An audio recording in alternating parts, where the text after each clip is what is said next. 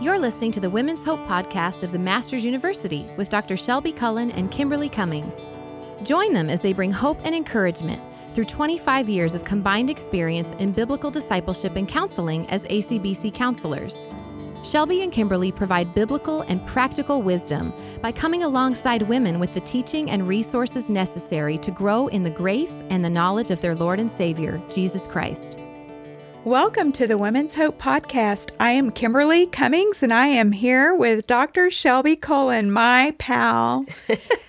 Welcome. We're so glad you're listening with us this morning. Yes, good morning, and I'm so thankful to be here too. I just love it when I get these opportunities to be in the recording studio with you, but I do have an important question for you. Sure, fire. Inquiring minds want to know what it was like to go with David to Colombia, because I know that you just got back from there, and I'm sitting in the studio with a incredible bag of incredible coffee, and so how was it? It was incredible. Yeah. No, it was really great. God is so kind that He would offer us that opportunity to go and, first of all, encourage our missionaries. Yes. Right, who are partners with GMI. And also just to see what's going on with the new church plant and to help them establish and give them a good, solid foundation of what is the church. You know, so my husband got to teach like 8 times and, did a Q&A, and the questions were incredible. They're just solid thinkers.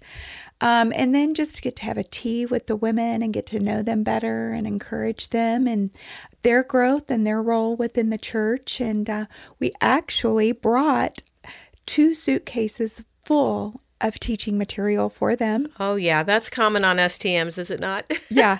So that was really good. Lots of resources. Yeah. So a book written by MacArthur on the church, then Fundamentals of the Faith.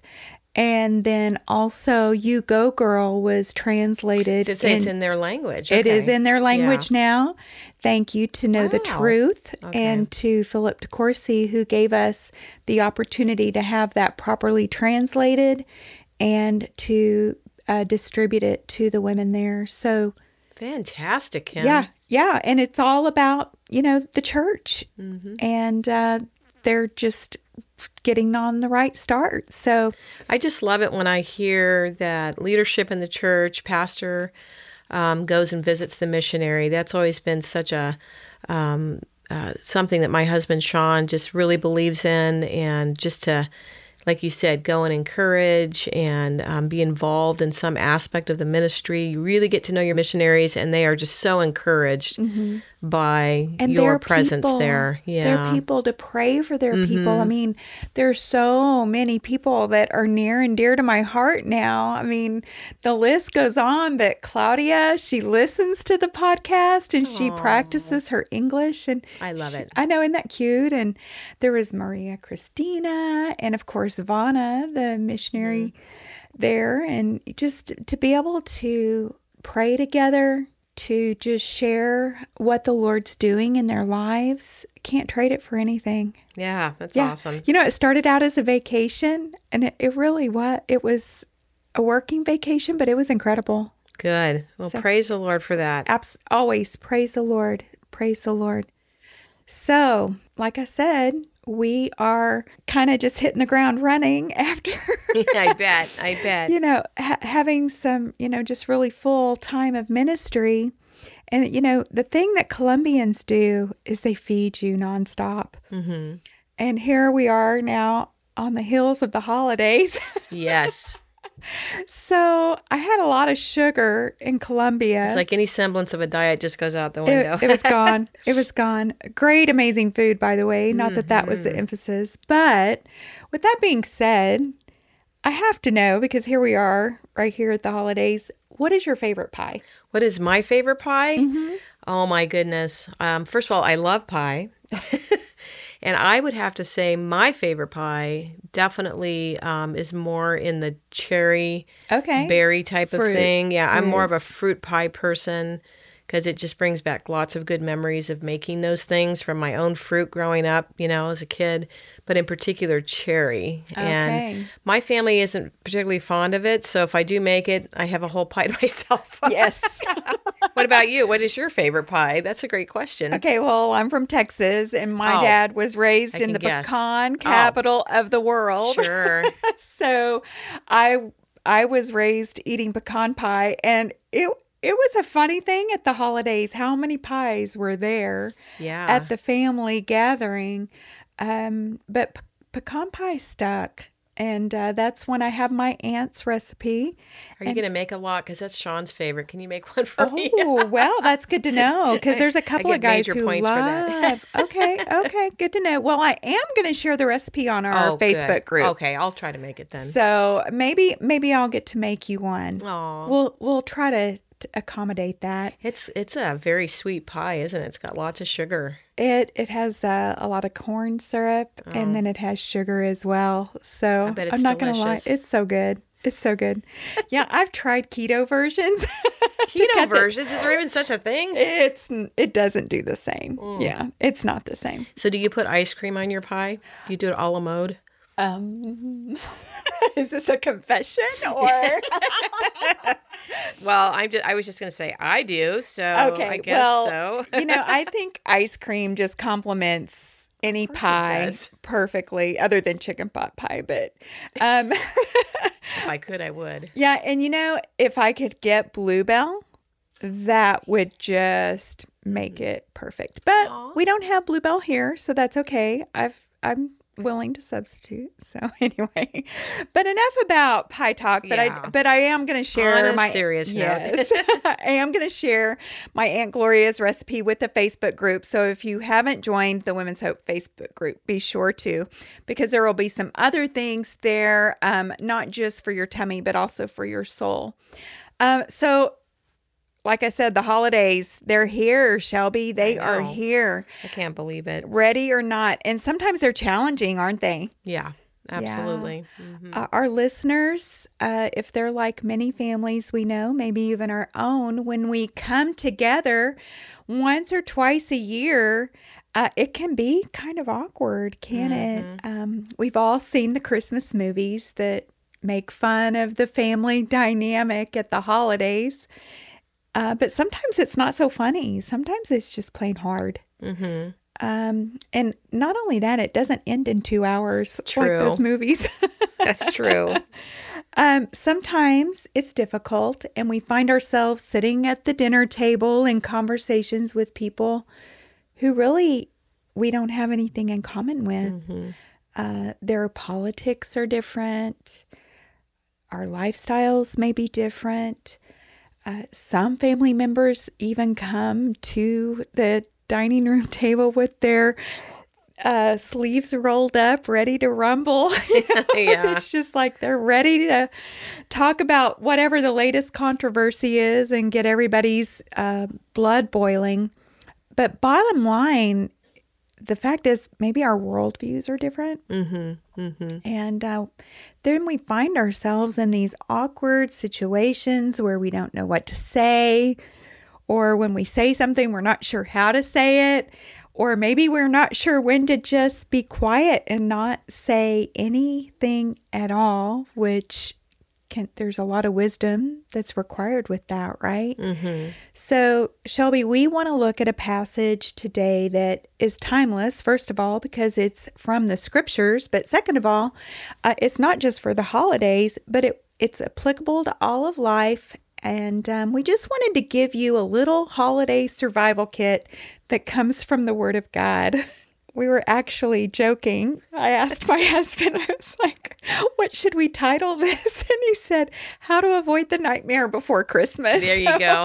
I still think that's hilarious. I know, isn't it hilarious? But we really want to help our listeners to guard their hearts and just give this little spiritual survival kit. So before Shelby and I go through this familiar passage with this holiday season in mind, I want to encourage our listeners to think of this bigger picture as you prepare your heart.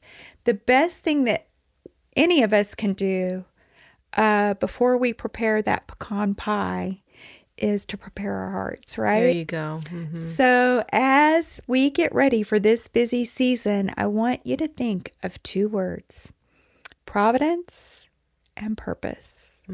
Okay? God and his providence is placing these awkward and difficult moments in our lives for his purpose and his kind intentions. And we want to glorify God every day.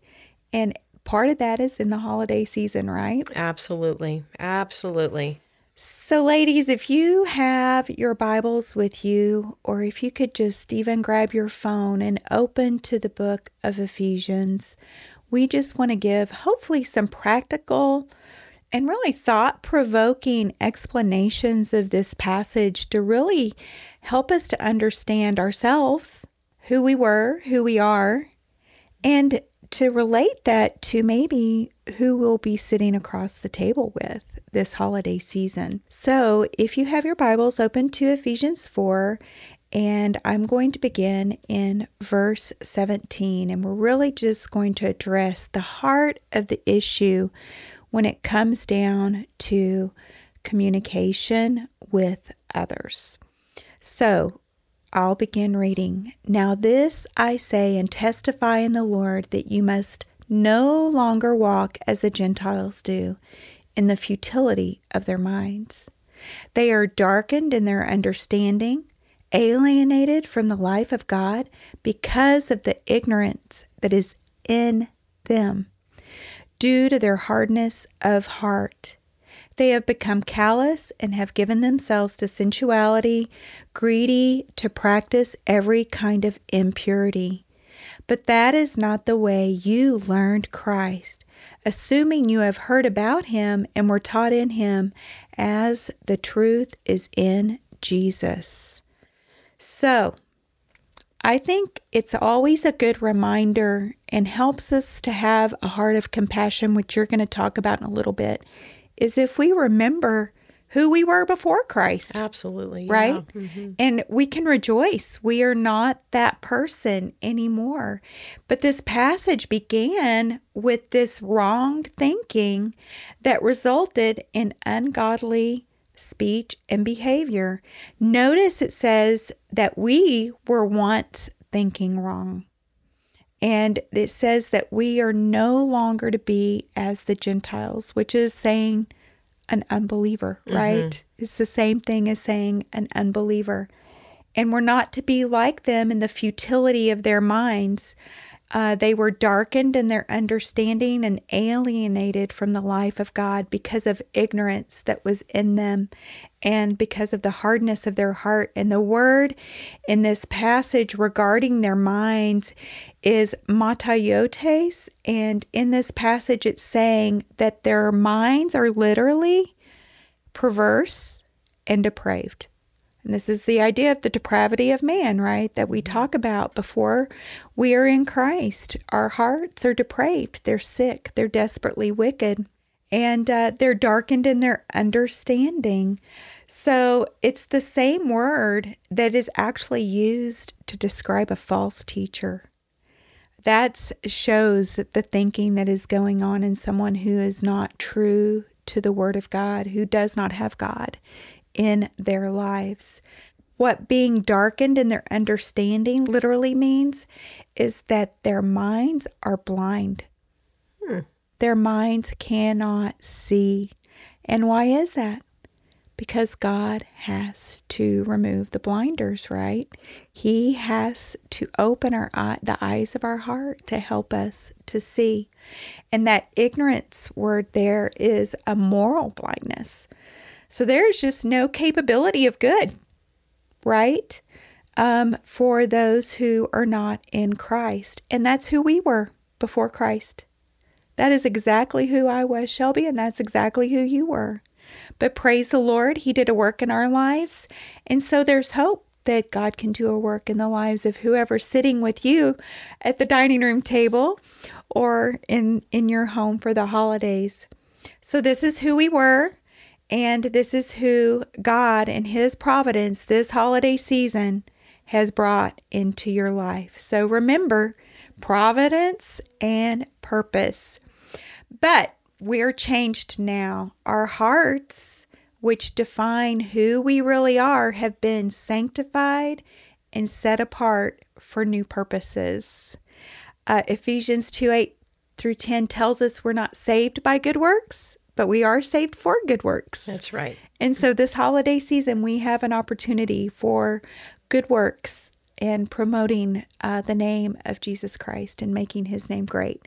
So consider this opportunity that you have for the kingdom of God. So because we are new creatures in Christ, we walk in a new way, and we're not walking as the old man walks, right? As the Gentiles walk, because God has done this work in our lives, and we're no longer walking blind, or in this spiritual or moral blindness. We are different. Philippians 1:6 tells us he's begun a new work, and he is the one that continues the work, and we continue with him. We talked about this the other day. We don't just let go and let go God, right? We take hold with God. The Holy Spirit is alive and well in us. He is working in us. He is changing us. He is conforming us more and more into the image of Christ, even during the holiday season. We have been freed from the power of sin, and we are being changed progressively. The slow process, right, of sanctification, of becoming more like Christ. And he is completing this good work until glory, even at the holiday dining room table. Yeah, that's right. Yeah, I love Ephesians 4, and I love Paul's just biblical argument there, Kim. I mean, he really emphasizes the fact that as an in Christ one, you must change. You know, Right. There's definitely things going on there. So I would say even prior to just gathering with family and friends this season, that we can encourage our hearts by just examining ourselves and just be encouraged by the good Yeah. fruit that is present in your life, because you are no longer a Gentile, as it were, but you are an in Christ one. And so praise the Lord for that. And please, I would just encourage all of us, never take that for granted, because it's a sure sign of Christ's presence in your life. The fact of the matter is, as Kim said so well, God has changed us, and we really aren't who we once were. And the good news is that transformation you were talking about, it is ongoing. It is ongoing in our life. And so we have to be committed to just that new growth and change. And Paul talks about that in the next section we're going to look at. It's as if he's saying, in light of who we are in Christ, we need to be committed to that idea of process and change, or just growing, I would say, in the likeness of Christ. So that gets away from that let go, let God right there, right? Yeah. But in Ephesians 22:24, we're given three primary aspects to that. He goes into how it's our responsibility, really, to put off bad fruit while being renewed in the spirit of our mind, and then, putting on good fruit, or I would say, walking in a manner worthy of your calling, right? Because we see that a Exactly. lot in Ephesians and other places. But Ephesians 4:22-24, let's read it together. Paul says to put off your old self, which belongs to your former manner of life and is corrupt through deceitful desires, and to be renewed in the spirit of your minds, and to put on the new self, created after the likeness of God in true righteousness and holiness. Now, just from studying this over the years, I know that there is a sense in which the old man has already been put off. That's really what you were kind of speaking to. We are new creatures in Christ. The old has been put away. The new has come. We were justified at our conversion, and God has removed the guilt and penalty of our sin. Praise the Lord. And Amen. he has at the same time declared all of us believers righteous through that atoning sacrifice of Christ. So we're sanctified. You talked about the positional sanctification, and progressively we're still being sanctified. That's the truth that we've all been taught. That's the truth we know to be true in Christ. That's what we're taught from the pulpit, praise the Lord, and what we encourage each other with daily, right? But nonetheless, as believers, it's interesting. We still find ourselves doing things that God doesn't approve of.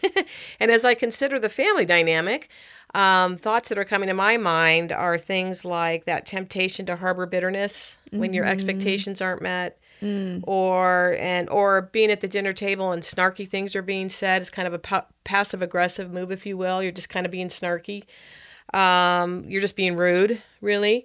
Or it might be a dynamic where there's unresolved conflict in the family. You're not leaning in and seeking to resolve that. Rather, you're remember, you know how we always say, you're not really being a true peacemaker. You're just being a peacekeeper, or faker, or faker. Yeah, peace faker. That's a good one. And that's the heartache and the tension for all of us, because we still battle sin this side of heaven. And we're cognizant that we can't live up to God's standard perfectly. But the good news is, because of Christ, there's at least a heart's desire to just obey out of love for God. You know, that in that sense, the heart's been changed. But I love this quote from my pastor that he once taught from the pulpit, John MacArthur. He says, "This new part of us, the innermost self that has been redeemed and no longer approves of this sin, still clings to our unredeemed humanness." So yeah, we have a new nature, for sure. But this side of heaven, that sin still clings, doesn't it? It does. It does. It does. And Paul says the same thing in Galatians, really. He says in Galatians 5:17 that the flesh sets its desire against the spirit, and the spirit against the flesh, for these are in opposition to one another. And we know that for sure. Yes. So that you may not do the things that you please. You know, that just really hits it on the head. So we do contend with our flesh. That is one of our enemies that we deal with. Enemy number one, perhaps. Of course, there's two other enemies we deal with all the time, the world and Satan. But at least that gives us perspective. So if you're wondering why you battle, you know, when these events are taking place, this is what is going on. This is what's going on. So in light of this residue of sin, if you will, that continues to cling on, we must, as verse 23 encourages us to be continually renewed in the spirit of our minds. And what Paul really means there is just to think God's thoughts after him.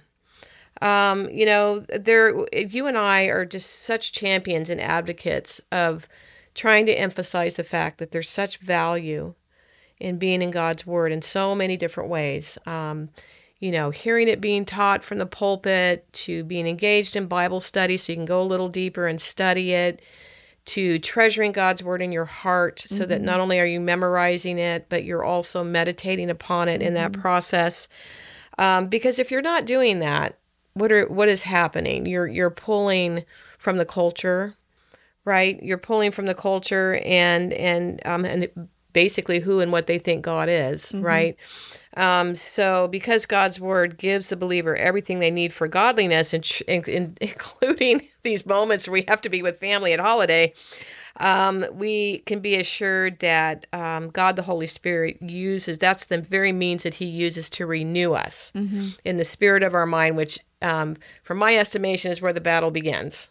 Absolutely. Yeah. Well, and this passage just explains where they were in their thinking, right? Yeah, and you went right to that. You really got into how we thought, our thought life before we became believers, and how that needs to change. And so there's a sense in which it has been, because we're new creatures, but we have to continue to deal with that issue and to be changed from the inside out.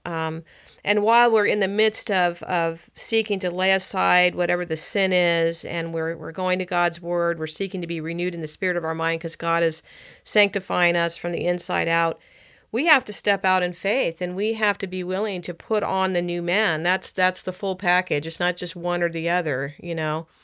And according to Paul here, true change really doesn't take place just by stopping the sinful behavior anyways. And so, rather, he's just trying to emphasize this idea that as you repent of that sinful habit, whatever that is, and you're active in your time in the Word, at the same time, you're actively working to put on the new man. And notice how I used actively a lot.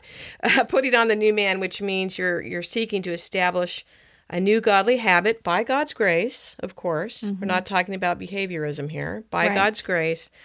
And I would add, out of love for Christ.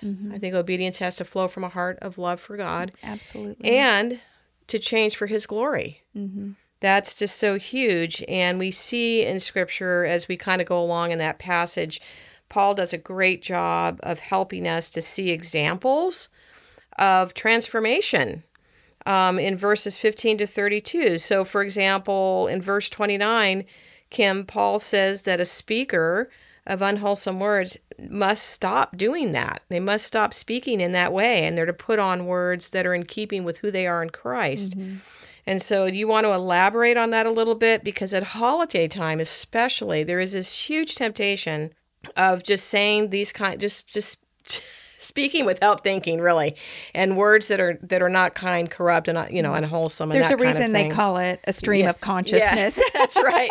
That's right. It's just like what's in the well is coming up from the bucket. Exactly. Out of the heart, the mouth speaks. Yeah. Yes, absolutely. So what do you got to say about that? Yeah, so it starts right there in 29. It says, "Let no corrupting talk come out of your mouths." And the word here for corrupting talk is literally rottenness of speech. And the word corrupt there is used in Scripture for bad fruit, for rotten fruit. It's the exact same word that is used for rotten fruit. So we're getting a picture here, right? Who wants to eat rotten fruit? Yeah, right. Nasty. It's gross. It's rancid. It leaves a bad taste in your mouth. It could make you sick. I mean, nobody wants to eat bad fruit. But it's literally used to describe fruit on a tree from Matthew 12. And I'm going to read that, and I want you to turn there with me if you can, because it reminds us that we are to look and sound in our speech and conversations different because we are now rooted in Christ, right? So you see that picture of when we are rooted in Christ, then that tree is going to look different and the fruit won't be rotten. So the fruit of our lives is not going to look like the world's.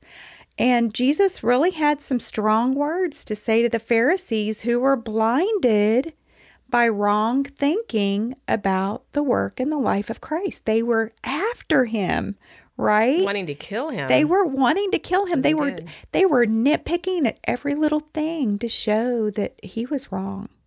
Somehow he was wrong, but they were the ones that were wrong. So Matthew 12, 33 through 37, I want to read that. It says, "Either make the tree good and its fruit good, or make the tree bad and its fruit bad, for the tree is known by its fruit. You brood of vipers." Probably not a word you want to use at the dining room table this holiday season, but Jesus used it for a very necessary purpose. These were people who were religious and were not seeking a relationship with Jesus Christ at all. "How can you speak good when you are evil? For out of the abundance of the heart, the mouth speaks. The good person out of his good treasure brings forth good, and the evil person out of his evil treasure brings forth evil. I tell you, on the day of judgment, people will give an account for every careless word they speak." How many words? Every careless word that is spoken. "For by your words you will be justified, and by your words you will be condemned." Shelby, what comes out of our mouths reveals whether or not we have a transformed heart. Jesus said. Absolutely. Jesus I think that's said, clear. It's very clear. And when our hearts are changed, our thinking is changed. And this results in our speech being changed. And I love this idea that's in Ephesians 4 because it says that we renew our minds. We are to renew our minds. We are constant, like you said, Bible study, Bible reading, treasuring God's word in our heart. We are changing our thinking, and our thinking is beginning to look like what we see in the word of God, and then our actions follow.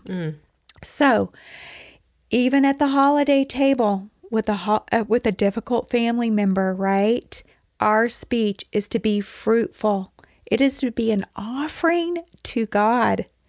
Our speech is an offering to God. Psalm 19:14, after speaking about the wonderful transforming work of God on our souls, commands us to let the words of our heart and the words of our mouth, and the meditations of our hearts to be pleasing to Him.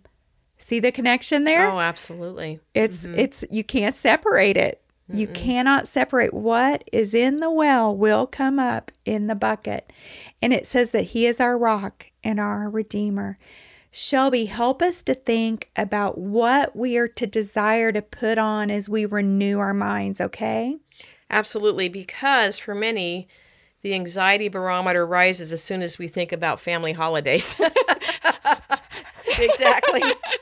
So kind of with that visual in mind, or just that idea, of us setting the table, Paul actually talks about 3 things that need to be present when we're talking about godly speech. He says that we are to speak good words that edify, that are timely, and minister grace to the hearer. And so the second half there of verse 29, he just simply says that the new man really is characterized by words that are good for building up, as fits the occasion, that it may give grace to those who hear. And so as we begin to think through putting off rotten speech, we need to think about the importance of speaking good words that edify. And that just means words that seek to build up the other person or to strengthen them, maybe even to increase the potential of someone. Because obviously when your speech is foul or evil, it's going to be harmful because it does nothing but tear the person down. And it's Right. just a reflection of an old man way or an old way of thinking. But the new man actually is other-centered. Kim does a great job of always teaching about the one another's, and so that's kind of where the focus needs to be. We need to be other-centered. We need to build people up. And what's the motivation for that? Again, it goes back to doing it out of love for Christ. Or we could say out of love, so loving the Lord your God with your whole heart, mind, and soul would be part of that, and then loving your neighbor as yourself. That seems to be always a motivator for everything we engage in. So, yeah, words that edify. What can you say to build this person up? Maybe think ahead of time, that challenging family member, but maybe you can think ahead of time what that would be. Also, just thinking through speaking words that edify, but speaking words that edify at the right time. Exclamation point. At the right time. In other words, the words we speak, even if they are edifying, and even with the intent of speaking them in love, we ought to be very timely when we communicate them. Sometimes we do need to speak truth to family members in love, which is great because that's just part of what we're called to do. But where we err, I think, is when to say it. When it's timely. So I think of the family gathering where truth needs to be spoken because there is obviously conflict going on there and things do need to be said. Maybe that's the only time you get together perhaps. But speaking those words at the holiday table when you're all sitting there to eat is probably not the best time. I mean, Jesus actually gives us a model. If you need to talk to somebody, you got to do it in private anyway. But so he's not saying don't do it. But he's saying, listen, we need to just think about timeliness or season, when would be the appropriate time. And I think just praying about that is really helpful. So speaking edifying words, but speaking words that edify at the right time, and then also striving with God's help to put on edifying speech that ministers grace to the hearer. So in other words, the actual words that I'm speaking, do they actually reflect graciousness and kindness to the person that's sitting across from me in the same way that the Lord has shown kindness to me? And he's not really talking about a mere disposition. Paul means an expectation, actually. So the words that are coming out of your mouth, is it in keeping with who you are in Christ? And are you actually doing that? And then he goes on to say, which I think is interesting that it's connected to the words we speak. But Paul goes on to say in verse 30 that we grieve the Holy Spirit, when we choose to engage in unwholesome speech. I think that's just interesting that those are connected, because we know the Holy Spirit, well, and maybe this is the reason why. I mean, this makes sense as I think about it further, but as we know, the Holy Spirit's work in the believer is to sanctify him or her, so we know that that's his role. And so when we resort to speaking unwholesome speech or getting caught up in any other sinful acts, such as anger and bitterness, which Paul does talk about also, we're obviously resisting the Holy Spirit's work in our life. And when we do that, we're grieving him at the same time. And so then I had to take it a step further and look up the word grieve. What is Paul talking about here? Because that's grievous to me to think about that. And he really means sorrowful and distressed. So it distresses the Holy Spirit when we're not speaking words that are in keeping with who we are in Christ, when we're resorting back to the old man way. And you said it so well. Jesus talks about that in Matthew, that our words do express our hearts. And so good words obviously reflect a heart that is desiring to worship God and to bring him glory, even in the most difficult of situations. It's got to be your focus. While bad words just simply reflect a heart that is focused on self, and it needs to repent. It needs to repent. So anyway, unwholesome speech, it's definitely connected to the old man, as it were, and we're emphatically exhorted not to engage in that we must change because we have been changed.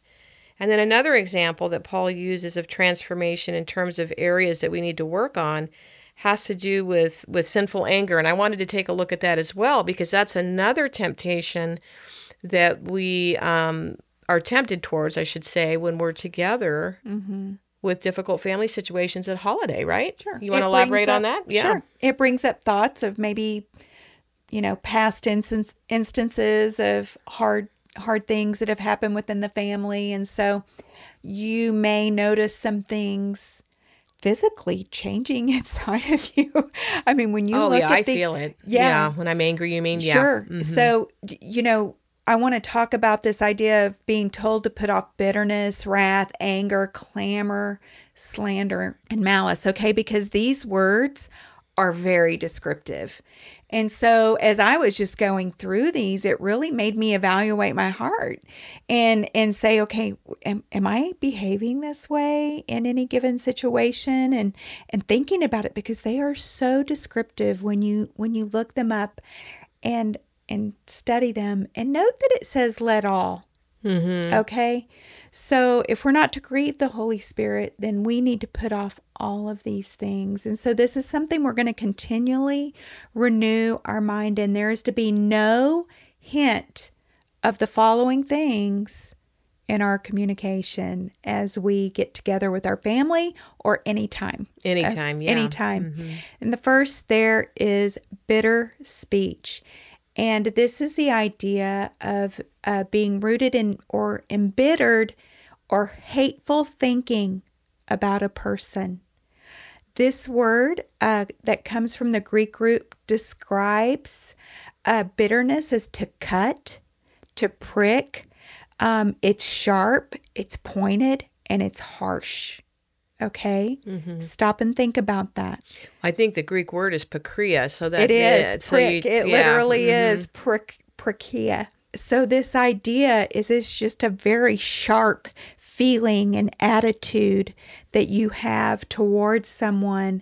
And it actually speaks figuratively about a dangerous virus or something acidic. Okay. You know what came to my mind, but go ahead. Yeah, we're not going to say it, but yeah, okay. So this is the idea of bitterness that is inside of someone. And what happens with the virus? It'll spread, right? It grows. Yeah. Mm-hmm. It spreads. And it kills. And it kills. It can kill. So, this is what I want you to think about as you're evaluating your thought life and your attitude towards others, because this is really a reflection of your understanding of God's love for you. If you're maintaining bitterness in your heart, we have forgotten the love of God. Mm-hmm. So we want to really guard our hearts, as we said. So it's the same word that's used in James 3 when we consider the concept of taming our tongues, and that bad water doesn't come out of the same spring as good water. Okay, so it's the idea that there's just poison there. All right. When I was in Colombia, I went to brush my teeth when we were at the conference center, and the water out of the sink came out brown, and I realized it as I was brushing my teeth. And we have to be really careful when we're in other countries, right? And it would be crazy and reckless for me to just go and drink that water knowing that it's got something wrong with it and it's going to harm me. And we need to be the same way with our attitudes of bitterness and make sure that we're not allowing that to infect our own lives or the lives of others.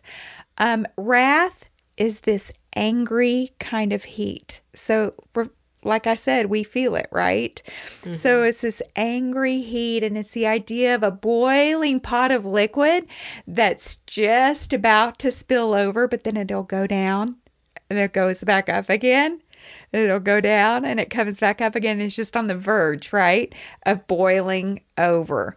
That's the idea of our hearts that are just boiling over with wrath in how we choose to respond to someone.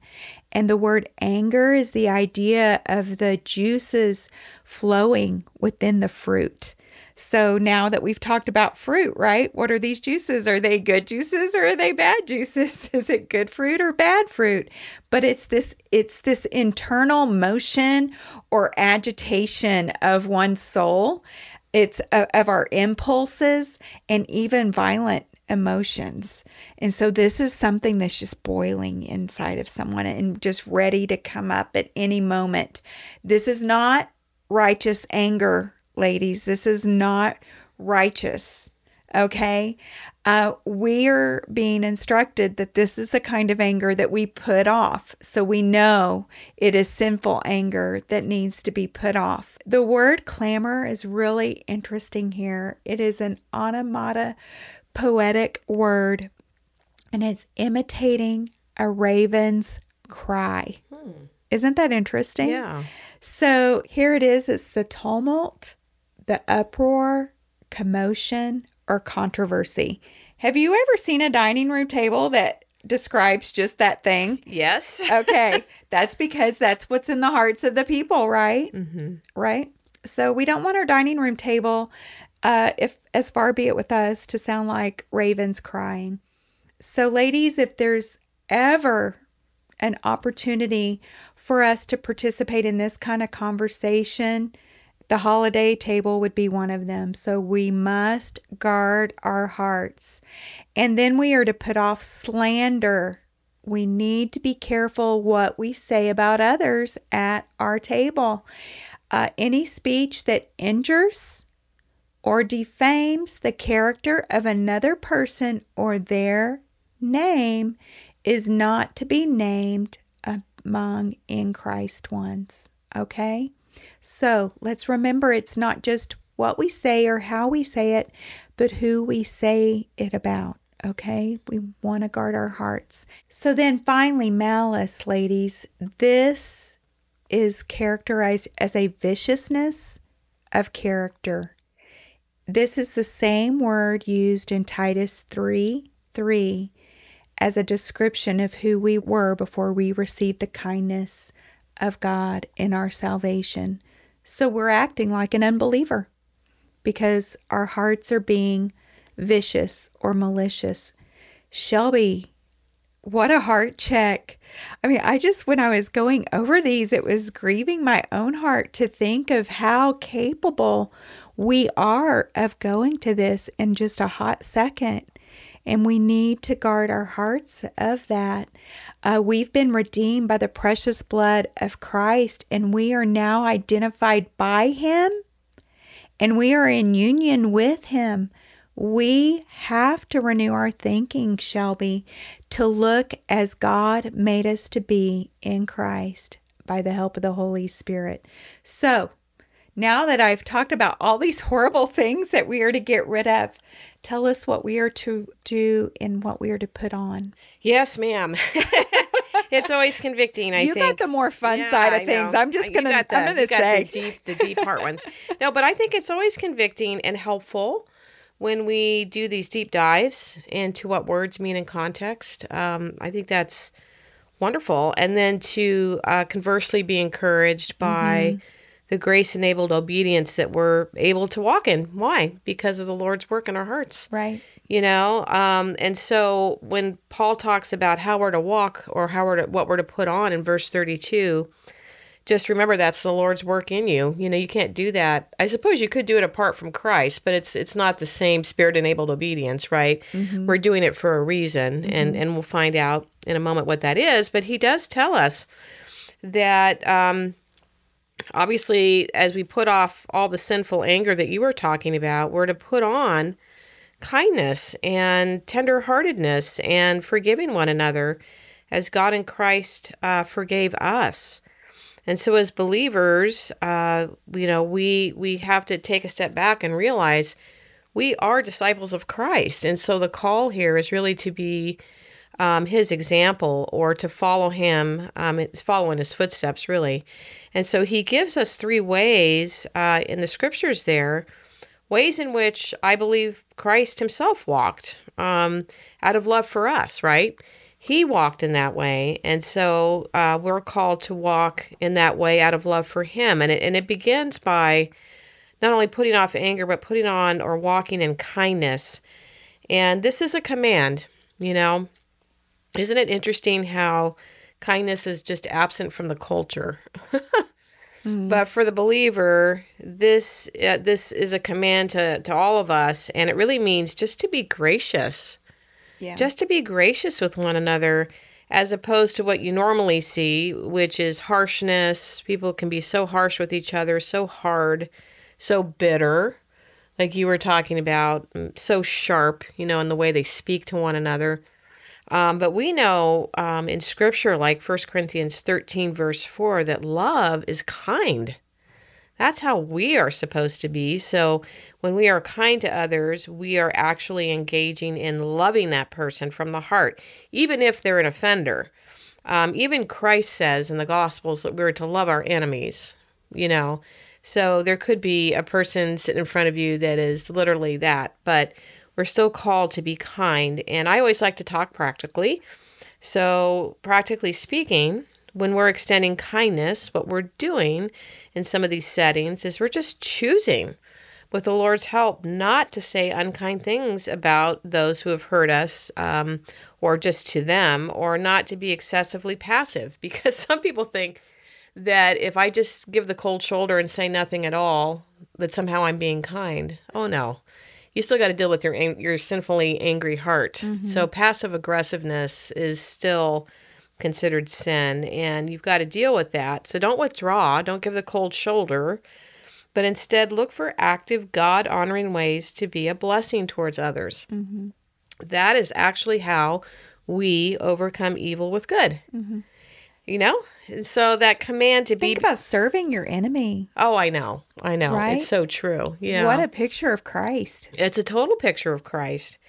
And so that command to be becoming kind is what we would say is in the present middle imperative. It's in that tone or that voice. It's an imperative. It's a command. I've already said that. But it just simply means that as believers, we are to keep on becoming kind towards others, or be a becoming of kindness continually. not just in the one event when you're at the family holiday event, but always, always.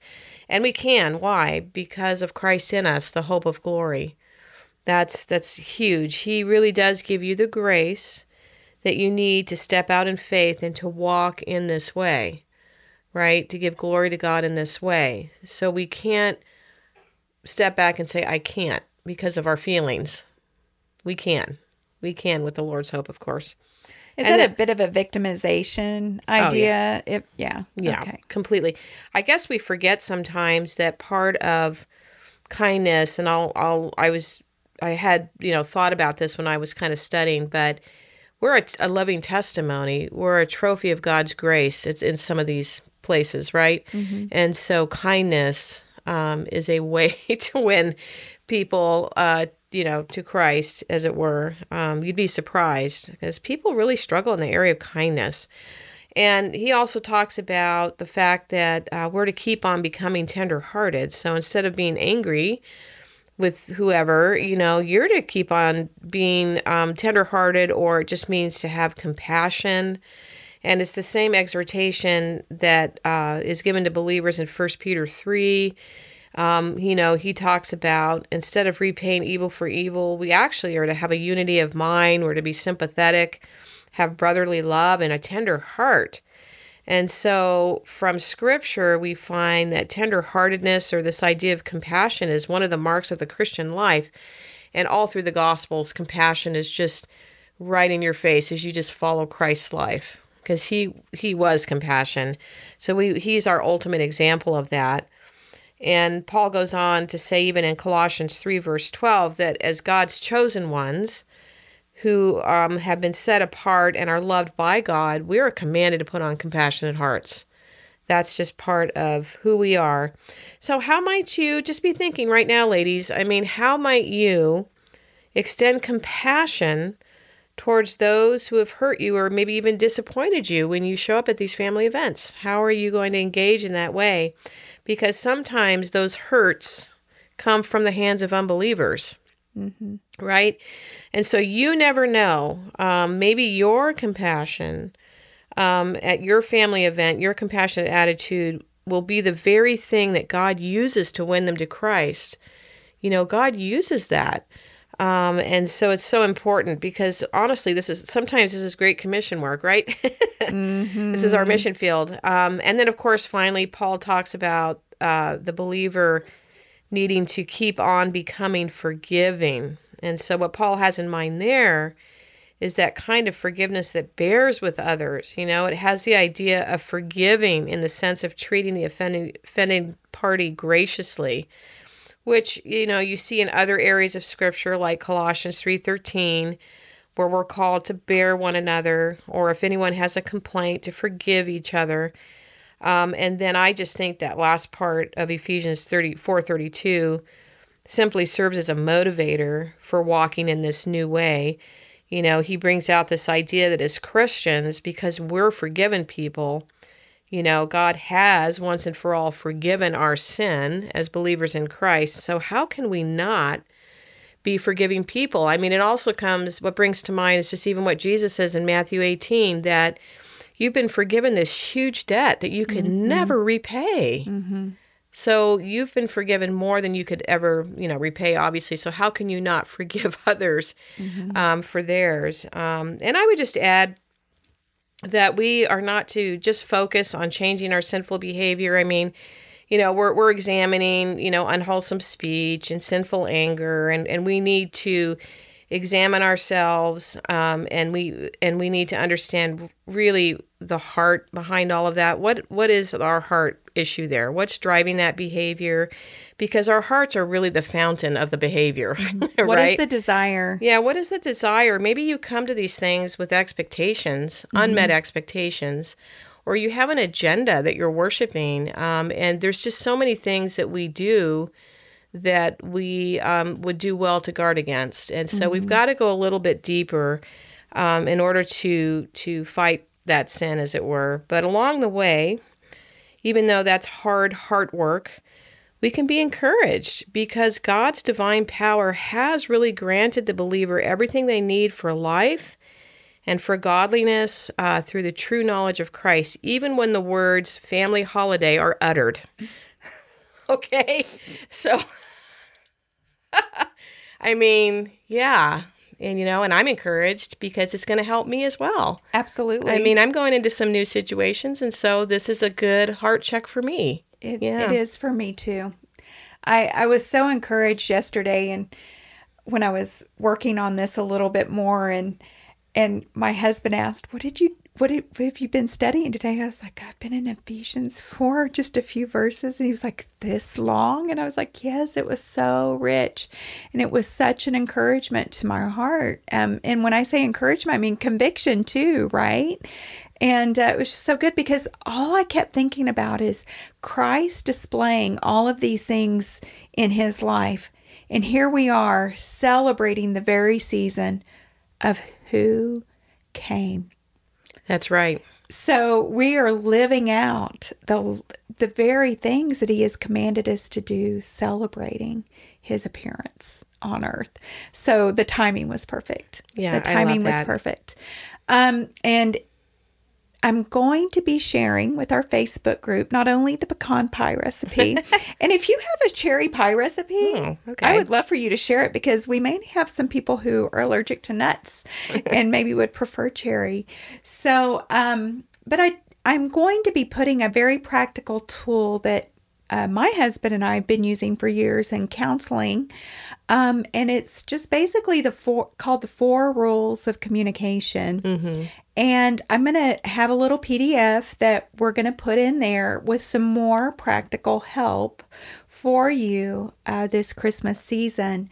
And it comes straight from Ephesians 4, and it just makes Ephesians 4 really practical. But before closing, really quick, and before the holiday guests arrive, can I just encourage our women to pray for the people that are going to be with them over the holidays before you speak to them? I already gave you 2 other P's, providence, right? And purpose. But how about we pray? Some people may be coming into our homes who are what Scripture says, and you said just a while ago, are our enemy. Their greatest need is not political change, but spiritual change. So remember those 2 other P's, providence and purpose. And now I'm giving you one more P, okay? Practice. And these are the 3 things that I want you to practice before your guests arrive. And remember, these opportunities that are coming are opportunities for the gospel. I want you to request God's favor for the holiday providences that he brings your way. Respond biblically. Again, go to the Women's Hope Facebook group, not page, but group, for this helpful PDF. And remember the need for the gospel. You needed it, and so will others that you encounter this holiday season.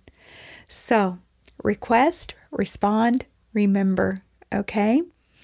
Ladies, thank you so much for listening. It is our prayer that you have a wonderful Christmas and reflect on the glories and the work of Jesus Christ, who had came to earth to save us from our sin. I would also like to thank TMU for producing and hosting the podcast. You can find all of our episodes at masters.edu/women's-hope. And we are also a part of the BAR Network. Be sure to check out us and other great podcasts there as well. We're on Facebook, we're on Instagram, we're on Twitter, and also we are on the Masters University YouTube channel. So, have a blessed holiday season and enjoy your pecan pie. Thank you for listening to the Women's Hope podcast of the Masters University. For more resources and episodes, visit masters.edu/women's hope. For more information on the Masters University, visit masters.edu. We'll see you next time.